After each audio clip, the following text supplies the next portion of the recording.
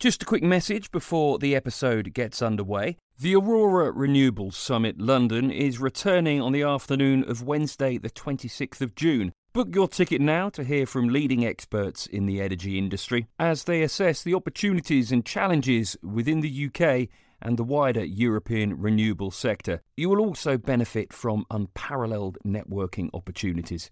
We look forward to seeing you there.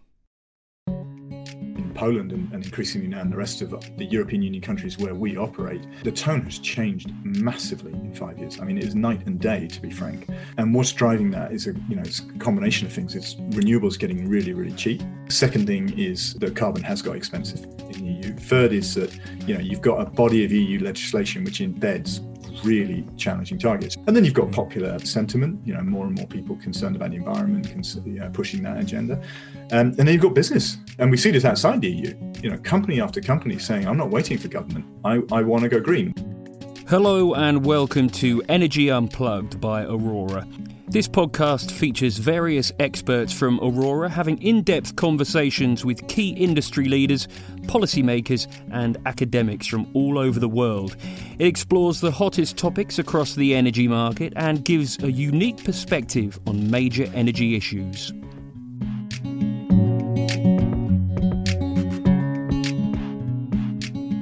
Welcome to Energy Unplugged. I'm John Feddersen, co-founder and chief executive of Aurora. And my guest on the show today leads the lending and investment team at one of Europe's most influential renewables financiers. He focuses exclusively, I believe, on deploying capital investments in the places where investment is hard, like Eastern Europe, Northern Africa, rather than where it's easy.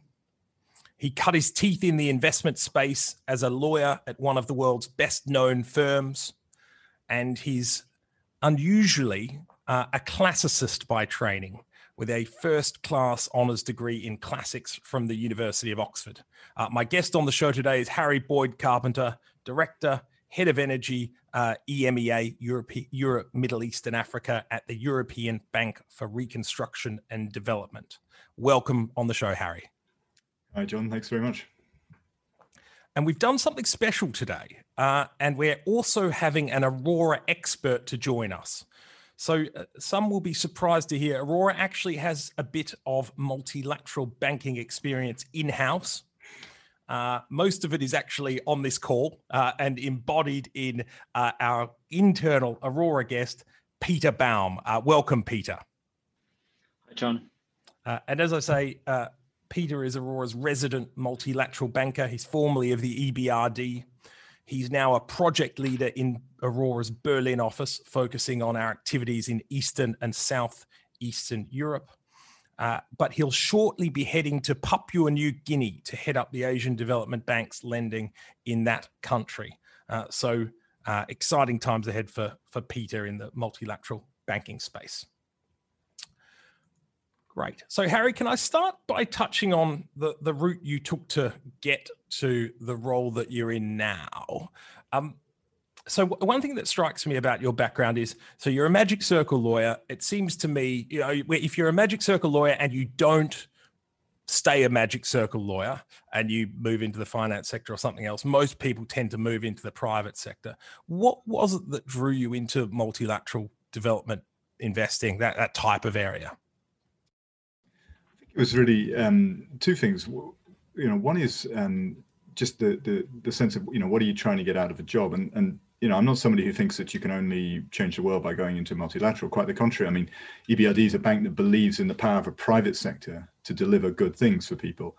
But in my particular case, I was just interested in the breadth of challenges and the type of challenges that a public institution has to engage with. And, part of my career, while I've been working in Alnova, I left for a year and went to work in Kosovo shortly after the war there in the late 90s. And that had really exposed me to that sort of work. And I think, what really came out of it was just two things. One is how fascinating I found those countries. There's just something really, really, really interesting about emerging markets, Peter's about to find this out in spades, but there's just a dynamism and an opportunity, an excitement about those sort of countries, and then also just the breadth of challenges you get to engage with at a public institution. You have to think about political challenges, economic challenges, technical, engineering, commercial. So it was those two things: the excitement of the countries and the breadth of the challenge to engage with. Interesting, and I'd like to pick up on the topic of, in what circumstances can the private sector thrive and contribute to social welfare, and in what circumstances is that problematic, like flogging a dead horse where you don't have the enablers there. We'll pick that up later, hopefully. The other thing about your background I wanted to pick up, so classics, I said it seems like an unusual journey, although in this country, the UK where we're recording, it seems like there are classicists everywhere in the city of London. How did that prepare you? And by classics, I mean classical languages, classical civilizations and their history.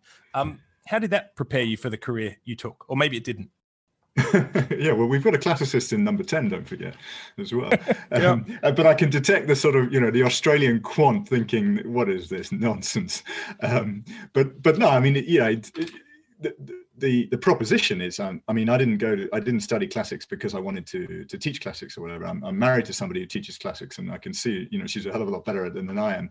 But the proposition, for people who like me who chose that route, was that it's a fantastic training, that it gives you an intellectual toolkit that allows you then to engage with a whole range of challenges. And it's not for me to judge probably, but I actually think in my experience that really has been borne out. It's a rigorous course. You have to engage with language. You have to engage with two very structured languages, that follow a whole load of rules. I mean, it's, doing Latin and Greek translation is a bit like code breaking. So it gives you, I think, that rigor and that discipline and that understanding of how language works. But then you have to do history, you have to do philosophy, and that gives you an ability, I hope, to assimilate a lot of information, synthesize it, and then put something down on paper that's reasonably credible. And the other thing, of course, is it gives you the long view. When you're dealing with things, it helps to be able to sort of remember that, Aristotle didn't give a damn about any of your problems, and gives you a bit of a sense of perspective. Do you find yourself drawing parallels? You think, the arc of civilizations to topics like climate change, nuclear proliferation, and these. Do you see parallels between the world today and the classical world, or was it more about the practical skills of actually, studying, doing classics rather than the actual knowledge? It's more the skill set. I mean, I think there's an interest. There's always an interest. I mean, sometimes it's quite refreshing when you're sort of stressed and sort of worrying about the immediacy of the challenges. It's quite refreshing to sort of sit back and think about some of the things. The Iliad is the Iliad and will still be an amazing work of art in another 2,000 years. And that helps you sort of calm down a bit sometimes. But no, I mean, the practical things I learned, it's interesting, actually. There is an growing area of study within classics looking at, the classical world's engagement with climate and engagement with landscape. But the truth is, climate change was not a problem then, and there wasn't the scientific sort of way of thinking to engage with it in the same way. So no, it's the skill set that's really useful. At least I hope it's useful. Got it. Interesting. An interesting take. Just looking to the future of your career, actually. So I don't know, you have a new title, or you will have a new title very soon. You will. Managing Director for Green Economy and Climate Action. Now, I imagine that's the first time that title has existed in the EBRD. How does it change your focus?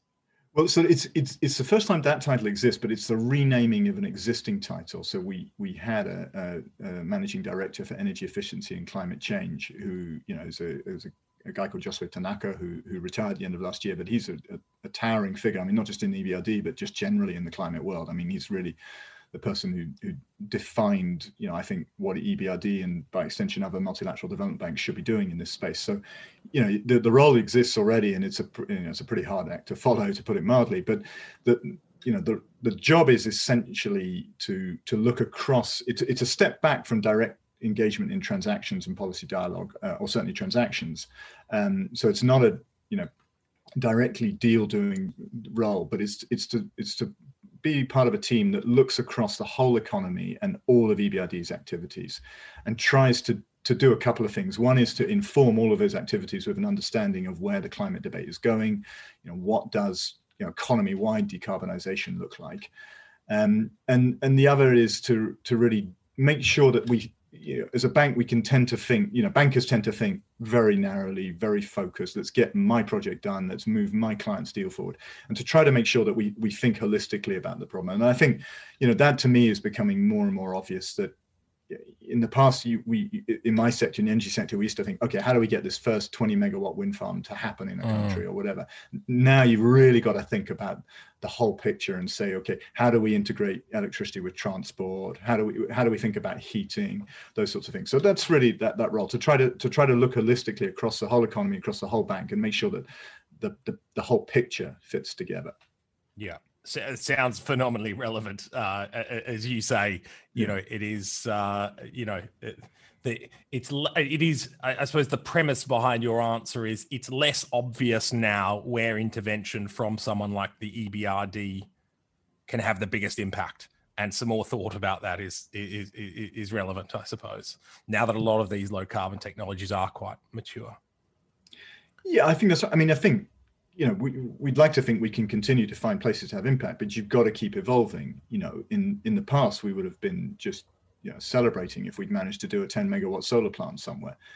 Now, there are still a few countries where we'd regard that as groundbreaking, but not many left. Yeah, they do themselves now, really. Yeah, exactly. So you've got to keep, the point of a bank like EBRD, it depends a little bit which country you're in, but in many countries, the point is not to do the simple standardized thing, because then we're crowding out the private sector. We're not bringing value added. So, we've got to be constantly looking at the frontier, and the frontier is, there are quite a lot of frontiers. One, I think, is going to be around greening the financial system. So embedding a sort of systemic approach to sustainability in finance, so that, you start to have a natural bias in financial flows towards what's green and what's sustainable. Another is about new technologies, and then another is just about new business models. Finding so in some countries, where we would in the past have said, let's do project finance debt for a wind farm. That's the thing to do. Now that's all taken care of. We have to think about equity, or we have to think about green bonds, or something that hasn't been done yet. So on that first of those 3 points, so it's like potentially naive question around sort of greening of finance. How big a role do you think the EBRD can have in sort of, standardization of contractual terms or capital structure, whatever it is, in going in and saying, this is how you should do this, or this is what an ESG linked bond looks like? Has that been part of the EBRD's legacy? We're not yet talking about legacy yet. But No. I'm sure the best days are still ahead. But, exactly.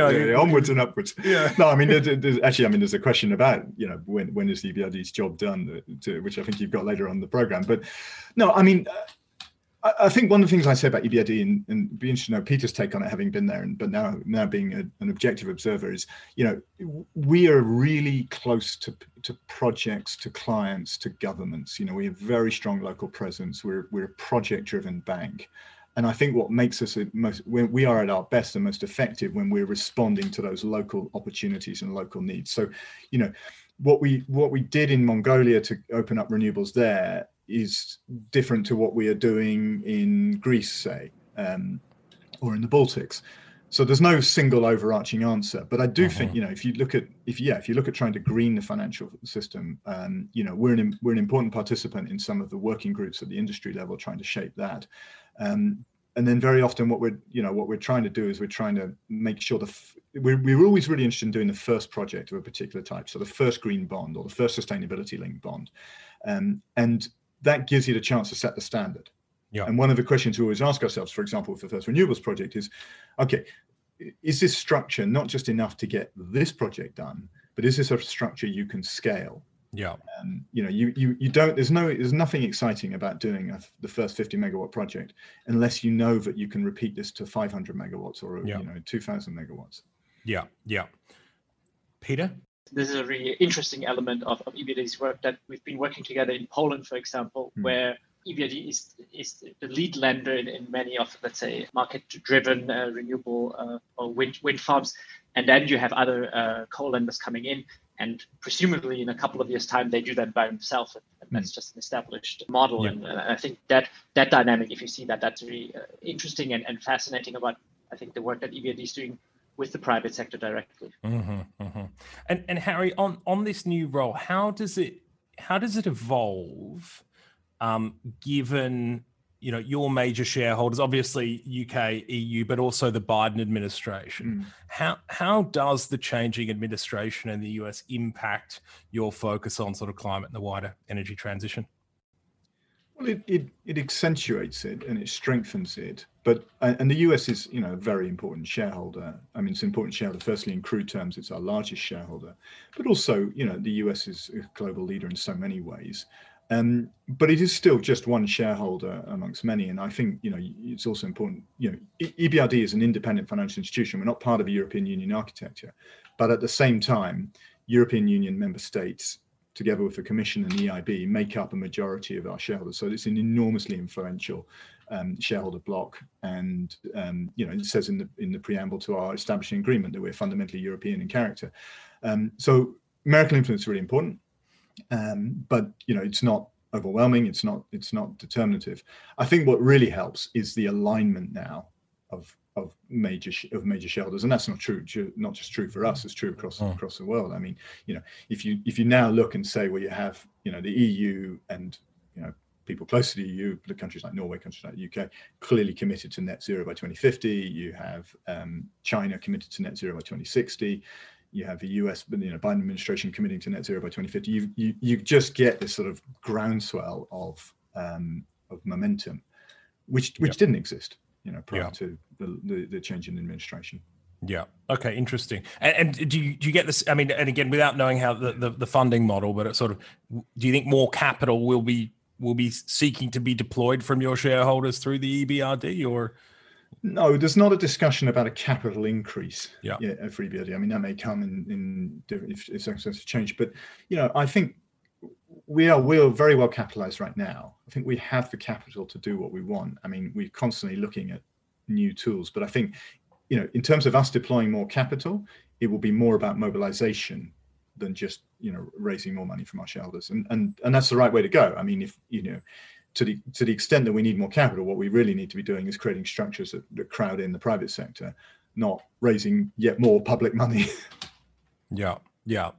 It's interesting. The thing I find most striking about Biden's climate commitments is this net zero grid by 2035. Yeah. And you could argue that he's actually ahead of Europe now. In the space of a few months, the US energy policy is going to go onto the forefront. Now let's see what follows. But it's very interesting. No, I agree. That's an extraordinary commitment. And interestingly, I mean, you mentioned I worked at Alan Overy. I mean, Alan Overy is just, I got a note saying they'd strengthen their renewables practice in the US, and I thought, absolutely. I mean, the business opportunity that's coming there, because when you start to look at the numbers, my only worry is, how do I keep investors interested in some of my markets when they see what, imagine you guys might be upping sticks and saying we better move to the US. That's where all the business is going to be. Yeah. Well, we're now set up in Austin, and it's a good time, but the challenge. I mean, it almost feels too audacious to me, I suppose, would be one of my concerns. And then, as you probably know, US policy of tax credits is not actually, it's not great at crowding in private sector investment. Actually, it's pretty good at keeping a whole bunch of private sector investment out from certain people. Anyway, that's a topic for a different podcast, I suspect. Can I ask you both so I want to change topics and talk a little bit about just development banking, multilateral banking in general. And I suppose the most fundamental question for me is, why do organizations like the EBRD, European Investment Bank, Green Investment Bank, Australia's CEFC, why do they have a role to play in the energy transition? And I suppose history, certainly when the EBRD was established, I don't think anyone would have envisaged, maybe I'm wrong, but I don't think anyone would have necessarily envisaged that sort of role for it. So why, and in general, at least my view is you've got to be very careful in intervening in the private markets. You're going to make sure you're fixing something, right? Why do they exist, and why do they have an important role to play?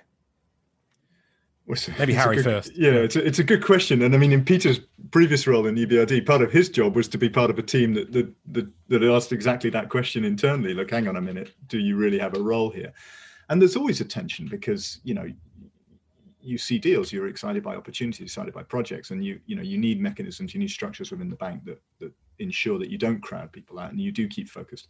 So, of course, I mean, I work there. I think there is an important role, and I think that role comes from a number of things, generally about multilaterals and then specifically about EBRD. So generally in multilaterals, I think, we have a mandate to take a long view and to take political risks. And it's quite hard to imagine an energy transition taking place if you don't have some investors with a long view and a mandate to take political risks. Because it's a very long-lived sector, fundamentally driven by politics. So I think that there's value in having that. I think there is value in having an entity that has a mandate to sit on that line between the public and the private. We're a bank that's fundamentally about the private sector. 75% of our investment goes to the private sector. We have a private sector culture and ethos, and we have a clear mandate to stay focused there. At the same time, we're publicly owned, and we have a credibility with the public sector that is quite unusual, because fundamentally they know that we're on their side. And that ability to sort of navigate that road, to bring the two together. And if I think about some of the most impactful, most exciting projects we've done, it's when we've been able to do that, to bring the public to the private sector together. And then, specifically about EBRD, I mean, EBRD has a mandate around transition to sustainable markets or free markets. And if you accept the proposition that, climate change in particular is a market failure, a bank that has a mandate to fix markets and to promote markets is quite well placed to meet that challenge. That said, I mean, there's always a risk of mission creep. There's always a risk of crowding out. I think what helps with EBRD is, partly some of the internal structures, people, with a job to raise that challenge, but also that we operate on commercial principles. Our credit function looks like a commercial bank credit function. You go in there and you can say all you like to the credit officer, but this project's going to save the world, and it will make it will be populated by happy, smiling children, and daffodils will grow amongst the wind turbines. They could not care less. They just say to you, is it going to pay? Is it going to pay back? Are we going to do that? And I think, and also pricing. They put the pressure on us to price the deals properly. And I think that constraint is probably the most important one, because it puts you in a situation where you're acting commercially, and therefore people will only come to you if there's no commercial alternative, no private commercial alternative. Anyway, Peter will probably tell you all the real reasons. He'll probably tell you you're right, and that's why he left, and it should close. We should be closed tomorrow. But. Yeah, only in Papua New Guinea is there a role. Yeah. And Peter, it'd be good to hear your thoughts on that. And if I could just kind of sharpen up my question a bit, feel free to answer, the broader question of why they've got a role to play in the energy transition. I mean, a cynic might say, right, these institutions exist because government wants to be able to pick winners, wants to avoid the political blowback that's associated with that. So it's a tighter hand than a carbon price or something else like that. And it's kind of plausible deniability in terms of what they're doing. It's far enough removed that I'm not going to get hit for this. And so that the question, obviously, that would be the totally cynical view. But I suppose one question here is it possible to remove the politics from investment decisions? So I get it, there's a credit, and maybe the credit team is the answer to that question. What's the role, and is it actually, all of these great things, long-term planning, fixing market failures that Harry touched on, is it possible to remove the politics from the investment decision? I mean, the answer is probably not entirely, but interestingly, when we think about it, infrastructure development going decades back, if it's just a state-driven exercise, a state-driven responsibility, that's one thing. I think we're now looking at, or we're understanding that public capital cannot solve the issues and challenges that we have. If we're thinking of here, development banks or public lenders can play a role in the sense that you don't have one definite answer, but you're helping different answers to grow and succeed. An example in the German context, I mean, where we have a very strong state-driven, government-driven energy transition with subsidies, etc., is the offshore business there, where in the beginning, the public lender, KfW, took on more debt share to kind of de-risk these projects. they still had to work by themselves. They still had to repay, but the government said, we take this technology risk in the beginning. And if you now look at it across Europe, I mean, offshore is a business model that works very well. And in Germany, I mean, there's no public lender involved anymore or needed. Yeah. And you're going to PNG, you're gonna do lending there. Is that in your sort of your conscience, right? Like, how much good am I doing for the world? Is it an easier kind of bar in PNG in terms of the role of a multilateral institution than it is in, say, Greece? Do you feel like the opportunity is bigger, or is it just different? You know, are you less likely to crowd out in PNG than you are in Greece or something like that? I mean, absolutely. When we're talking about crowding out, absolutely no question. But I think it's also different challenges, right? Different challenges. The nature in PNG, it's not only about the energy transition, but there are a lot of other competing, let's say, development challenges of focal areas. And on the other hand, I mean, we're talking about crowding out, but in a place like PNG, the question about bringing in private sector capital, making them feel comfortable, but also benefiting from or bringing in private sector know-how. So I think there's a bit of a different dynamic. Yeah. Okay, could I change tack a bit, Harry, and talk about the so EBRD? We've talked about it. I think we all agree there's a big role to play in the energy transition. Markets aren't perfect. Long-term thinking is useful. All of those types of things. Can you say a bit about the complementary aspects of energy and energy markets that help you do your job? What are the types of environments that enable private sector investment? The sort of thing that comes to mind is, it seems to me like there's a lot of activity in, as we say, Greece, Romania, Bulgaria, relatively less in Hungary at the moment, which I assume is political. But what are the kind of key ingredients that make your job of attracting private sector investment into a particular market easier? I think it's a couple of things. I mean, number one is prices. And if you get the prices right, it just, everything flows from that. And the biggest example for me is the EU carbon allowance price. To see what's happened in that in the last couple of years. I mean, you guys are all over it, but it makes a discussion with a credit officer so much easier, because you're basically, I mean, the way I put it, if you do a renewables project, you're providing the commodity that everybody wants without the pollution that nobody wants.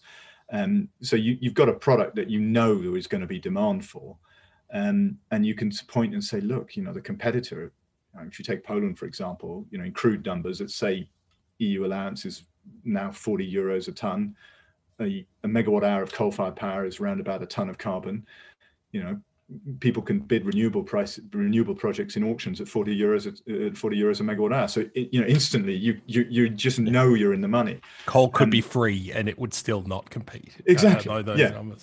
Yeah. And it's really hard to get away from that very compelling logic.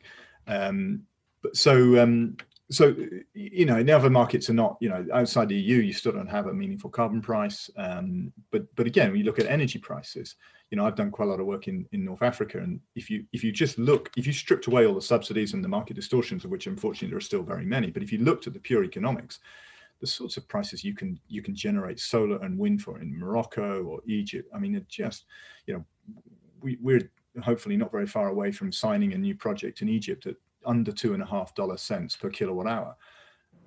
So if you have market structures which disclose proper prices, that's the best signal by far. And then the other thing I think is a long-term direction of travel. We often say to governments, look, it goes back to my point about not doing just a 50 megawatt project and stopping there. We often say to governments, the most important thing you do is you set the long-term direction. Say, even saying we want to be net zero in 2050 or 2060 is enormously powerful. Interesting. Because, it may not mean much for now in terms of actual tangible policy outcomes, but it gives the signal to everybody that this is the direction of travel. And we really are now in the cycle where that is the next the next asset life falls into that space. Yeah. So I think we often encourage people to start with where do you want to go with renewable energy? Do you want to have this much percentage by 2030 or 2035? And then you can build back from there. But having that overall signal that this is where a government wants to do is enormously important. So it's those two key elements, proper prices and a long-term strategy. Those are the key things. And how would you, so take Poland as an example, right? How would you describe, so we know where the EU ETS price is, the carbon pricing is 40 euros. You presumably talk to utilities and other investors in the Polish market. How EU ETS aside, how would you has the tone of the conversation towards renewables and decarbonisation changed in the last 5 years? Is it about 2050 targets, EU ETS pricing? Is it just an awareness that the world is moving on, and then how does that impact your ability to invest? Oh, I mean, in Poland and increasingly now in the rest of the European Union countries where we operate, the tone has changed massively in 5 years. I mean, it is night and day, to be frank. And what's driving that is it's a combination of things. It's renewables getting really, really cheap. Even if you had no movement on the carbon pricing side, you're still at highly competitive power. That's one thing. Second thing is that carbon has got expensive in the EU. Third is that you've got a body of EU legislation which embeds really challenging targets. I mean, we're pretty soon we're going to go to 55% emissions reduction, maybe even 60% if the Parliament has its way. We're at 32% for renewables by 2030, could go up to 38% in the course of this year. So you've got a whole body of EU legislation. I often think of EU legislation as a ratchet. It takes a very long time to sort of crank around to the next point on the clock, but it never goes back. Yeah. And that gives you a real sort of floor. And then you've got popular sentiment, more and more people concerned about the environment, pushing that agenda.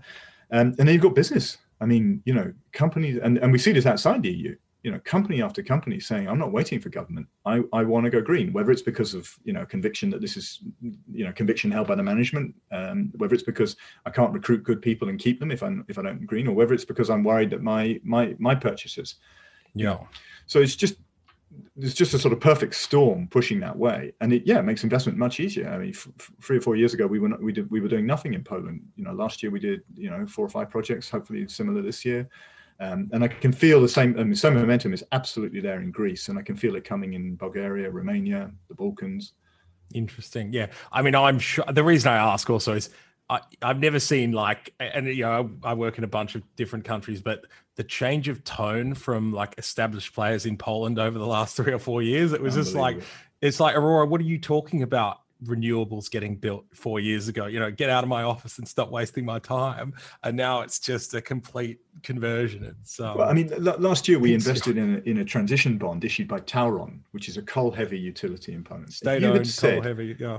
If you had said 2 years ago, EBRD, you will invest in a bond issued by Tauron in which they commit to reduce to close coal plants, reduce their emissions, and build more renewables, everyone would have just said, laughed and said, yeah. But and companies like that, which are very dynamic, very very ambitious, that they're the ones as well. It's not just the new developers coming in; it's the existing utilities who are really part of this transformation, and that's very exciting as well.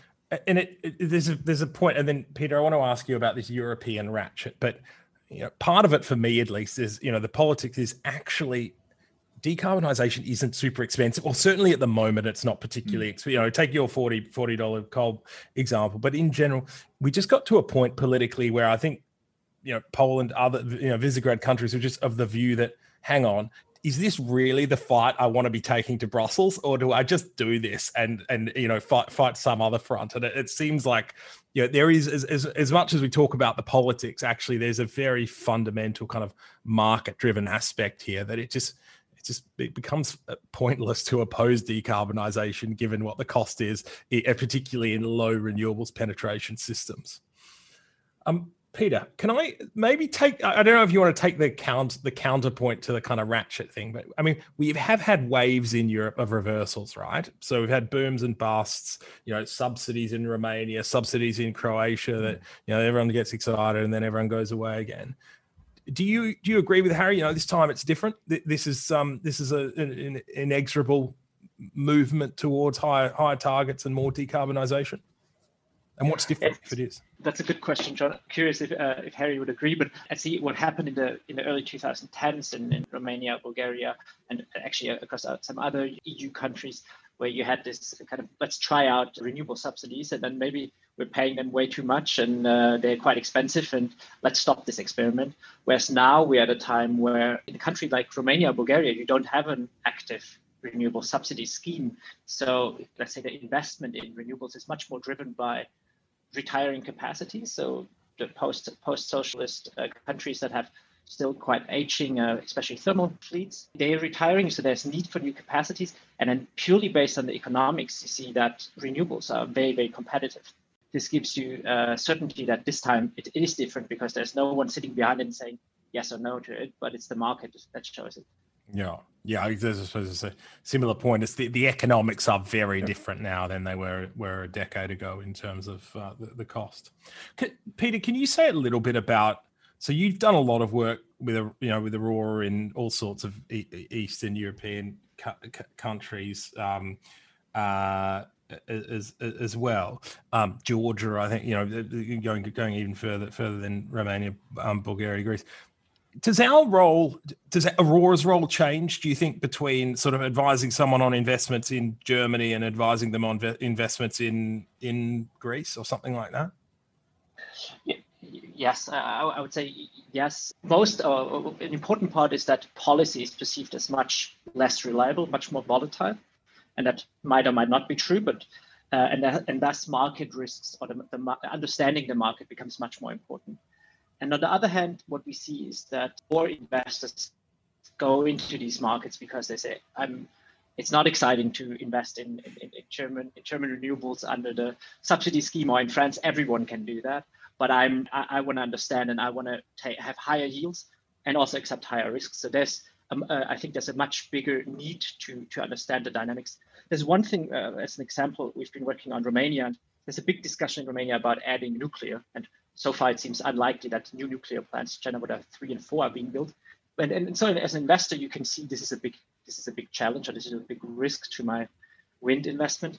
If we play it with our, let's say if we simulate it, if we model it with our model, we see that actually for a wind investment, even with additional 1.5 gigawatts of nuclear in the system, prices are not affected that much. So it's a 1-2 euros per megawatt in revenues in capture prices. So understanding that makes you much more comfortable that you don't have to fear the decision of nuclear being introduced or not. And then I think on the other hand, it's also the way we work in these countries is we're in exchange with local players as well as international investors.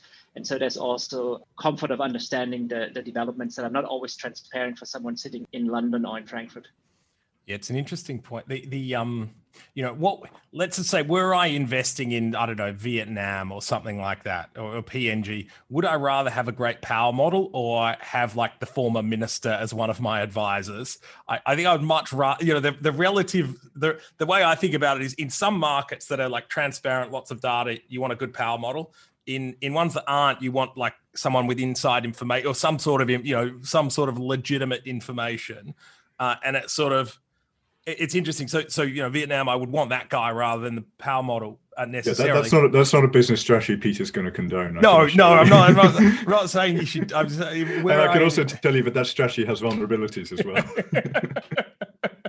Yeah, but it is interesting though that actually, because of the energy transition and because it's a physical system, actually there's a lot of the modeling that still matters. I had Tom Glover on from RWE recently, and he says, look, even in markets where there is no congestion charging, we need to know we're building in the right part of the grid or the wrong part of the grid. And even though, and though Germany's the same, right? Even if you're building in Germany and you're not going to get penalized today for congestion, you can't argue with physics. And 5 years' time, 10 years' time, if there's too much wind being produced at your node of the grid, you're going to be in trouble. And I suspect, as you say, it's the same for nuclear. It's the same for other things. You cannot you're never going to get an ex-government advisor who knows what policy will look like in 10 years. Certainly the Polish guy from 5 years ago didn't know that. And so, I agree with that completely. I mean, we did a massive solar project in Egypt a few years ago, which 1.5 gigawatts on one site, which really was the start of private renewables in Egypt. And Egypt's a fully regulated electricity sector. It's very, very strong state involvement, state control. But even so, we built, we didn't do what you can do because we're not nearly as sophisticated, but we nonetheless built a sort of crude dispatch model of the Egyptian power sector, and we looked and tried and calculated, what is it? We built a merit order for the Egyptian power sector in order to understand where the renewable projects would sit in it. And every project we do, we look at the dispatch risk and the curtailment risk, because you're right. You can't argue with physics. You also, at the end, in the long run, you cannot argue with economics. Yeah. And these projects are all long-lived assets. Interesting, and obviously reassuring for the CEO of a modeling company as well. Yeah.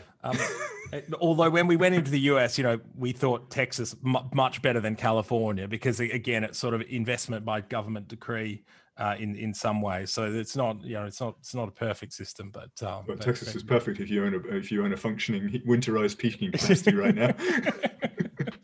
You can retire for life off a few hours production. Exactly. And anyway, there's a separate point, but I think Aurora had been saying for a while now that peaking capacity, although we never thought it would happen in winter, that was sort of unheard of. But anyway, that's a topic for a separate podcast. It's a good segue, Egypt, Harry, because I wanted to ask you a bit about Northern Africa, where I know you focus quite a lot.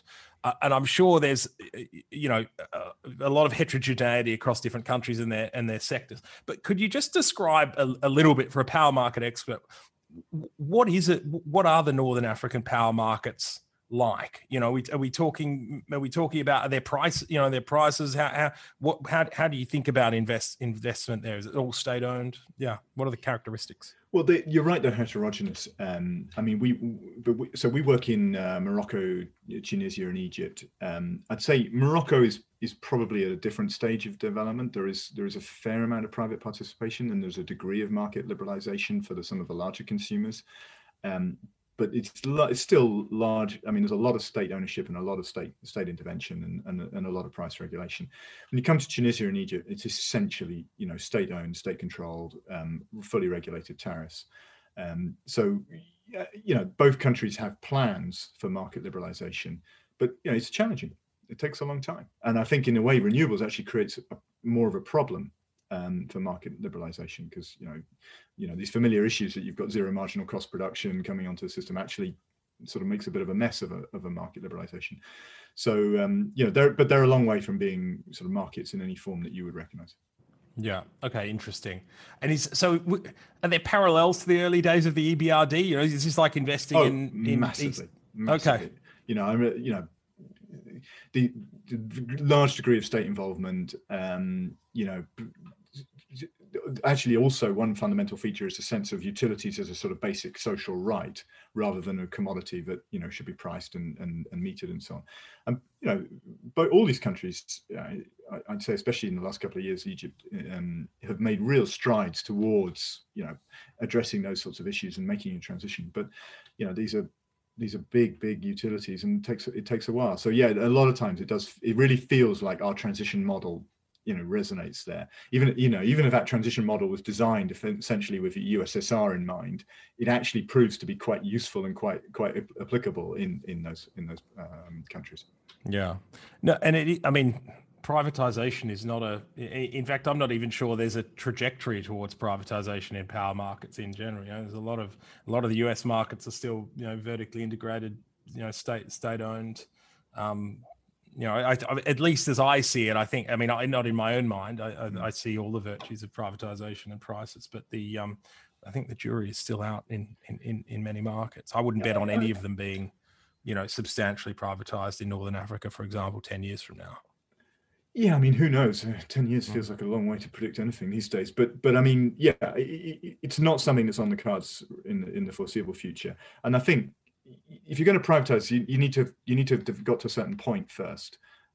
Premature privatization is clearly a mistake, and frankly, the post-Soviet era is littered with examples of that.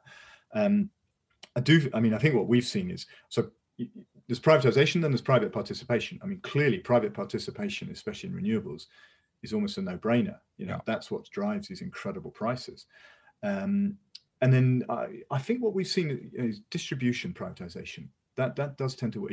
Once you've got the right regulatory framework, and once you've got a handle on the asset base, then I think distribution privatization as a driver for investment and a driver for efficiency is a definite win. You mean by distribution, you mean the lower voltage network? Yeah, lower medium voltage. So customer facing business, if you like. Yeah. Okay. Interesting. Do you think, just one thing on that, and Peter, maybe you have a view on this. It seems to me, at least, one of the drivers of liberalization of power markets has been, like Brussels and greater integration, right? And a sort of single market for power means that, people are adopting similar types of market structures, whether you're in Ireland or Poland, capacity mechanisms, those sorts of things. Could you see, Peter, that being a driver of reform, further south in Northern Africa, brought more integration with the European grid? So interestingly, we've done some work with the Moroccan government in the past year. It's interesting, on the role of coal in the system, which is still fairly prominent considering how great the renewable resources are. And one of the big points there is that security supply is a big concern. That has to do with the politics with the neighbors, etc. But there's also no integration, and let's say the link to Europe is relatively weak. There's a whole discussion about selling electricity without a carbon price into a market where people have to pay carbon prices. So Spain stopped that to some extent. So markets could be something that help the integration, yes, with Europe, but also, in the Moroccan example, probably relatively difficult, but a greater integration with its neighbors as well when you're thinking about security of supply and balancing. If you look at Europe, Germany couldn't have run its energy transition without relying on the neighbors. That shows you that clearly. Yeah, Morocco has a few hundred megawatt AC link to Spain, I think. Yeah. I hope Harry, are you looking at Morocco and hydrogen, green hydrogen, and these types of things? Is that presumably that could drive the linkage? Yeah, for sure. And I think that's probably more realistic. The energy integration will come more around. Well, put another way, the energy integration will come more around monetizing the incredible renewables potential.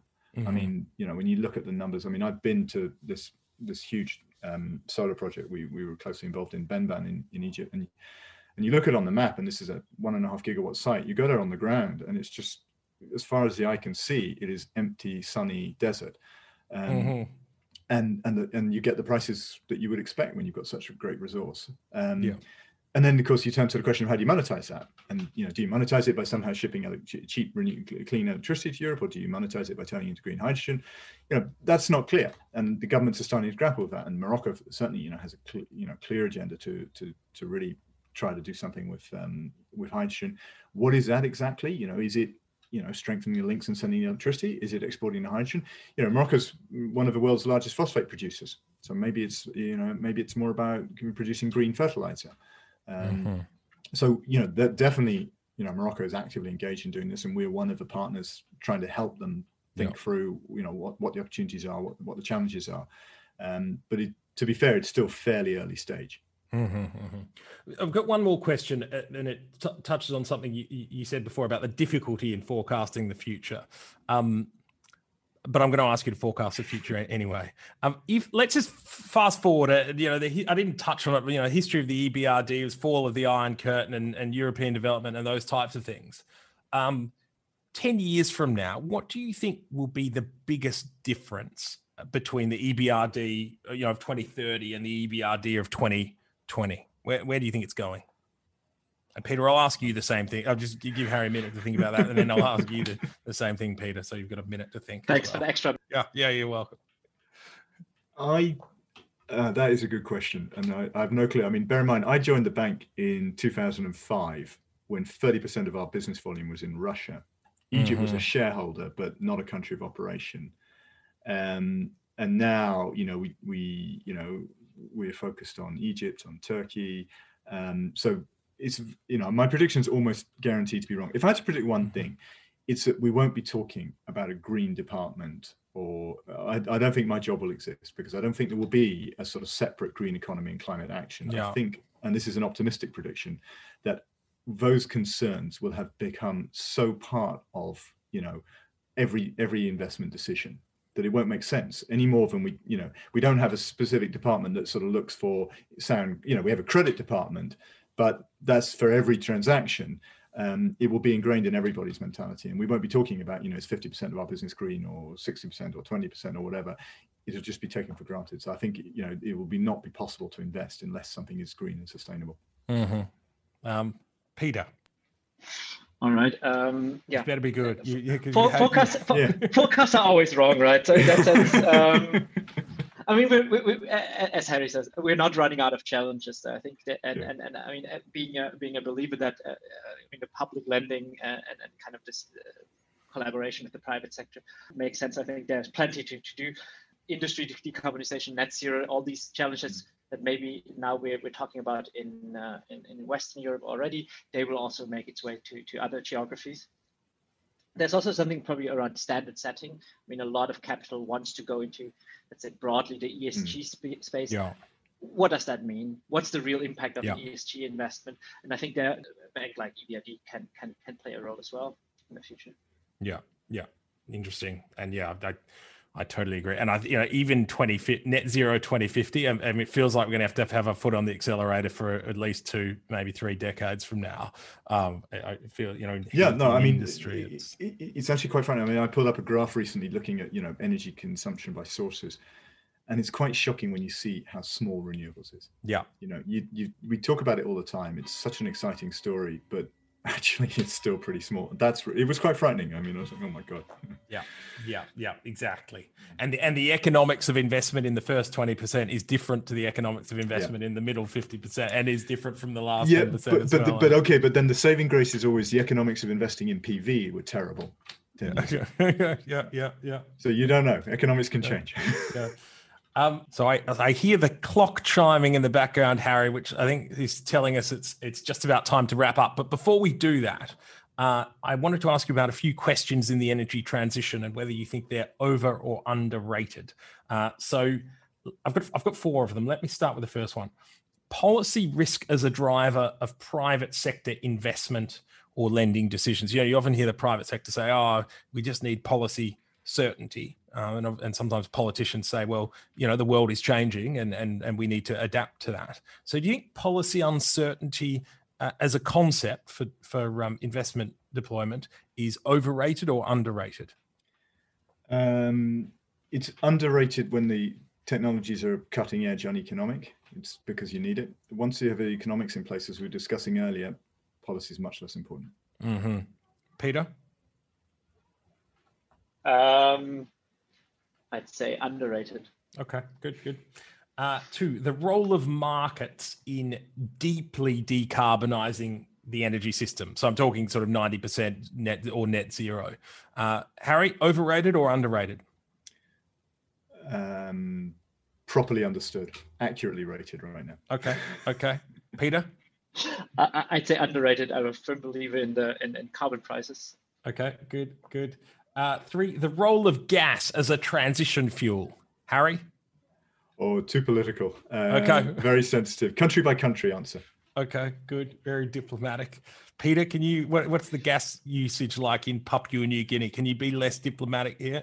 I'd say generally overrated, but in Papua New Guinea, I think the goal is net zero in the power sector in 2030. And fortunately, that seems to be much more achievable than in industrialized economies. Okay, interesting. And then finally, Harry, the impact of ESG investing on the viability of fossil fuel projects. Is this drive towards ESG really impacting the economics of fossil fuel projects? No, not yet. Okay, so underrated. Peter? Basically, not yet a big factor. Great. Okay, well, excellent. I think that's a natural time to finish. So Harry, Peter, thanks so much for sharing your expertise. Pleasure. And it was a pleasure to speak. Goodbye. Thank you. Thank you, John.